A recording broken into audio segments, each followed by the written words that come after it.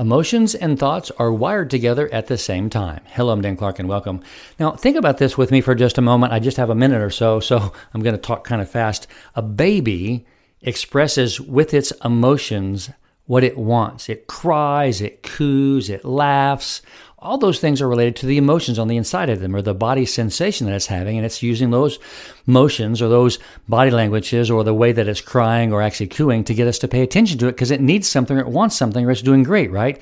Now, as adults, we've translated those same body sensations into language as we learn language to inform people of the things that we're liking and disliking. So emotions and language are directly related because we only can put language to the emotions that we're experiencing so that we can help others understand us, or we can be understood and understand what they're saying. So language is wired with emotions.